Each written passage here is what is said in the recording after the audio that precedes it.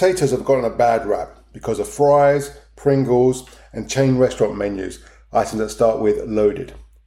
But spuds themselves, they're one of the most nutritious and filling foods on the planet. And that's true even if you're trying to lose weight. So here's the real problem. For most, if not many eaters, potato means the food item towards the right side of a chart, such as loaded, fried, chips, creamed and butter mashed potato. Calling out potatoes for being fattening is like thinking the issue with creamed spinach is for spinach. But here's the thing, when you add lots of fats and salt to a potato, it can be really hard to stop eating it. And here's a fun test. Have a nice baked potato without any toppings. You'll likely find it tasty and satisfying, but not irresistible.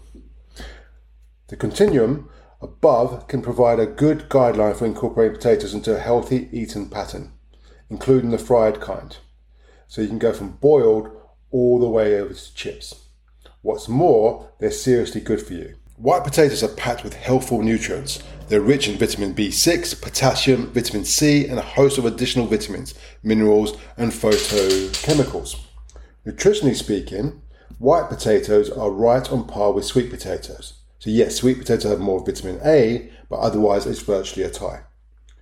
The carbs in potatoes are mostly resistant starch and fibre, which help you feel full and support gut health. To enjoy potatoes as part of a health-conscious diet, separately portion out add-ons like butter, sour cream, cheese, bacon when possible. You might, for example, treat them more like to do with vegetables such as broccoli and asparagus. The upshot, if you love potato, there's no need to put them on some don't eat list.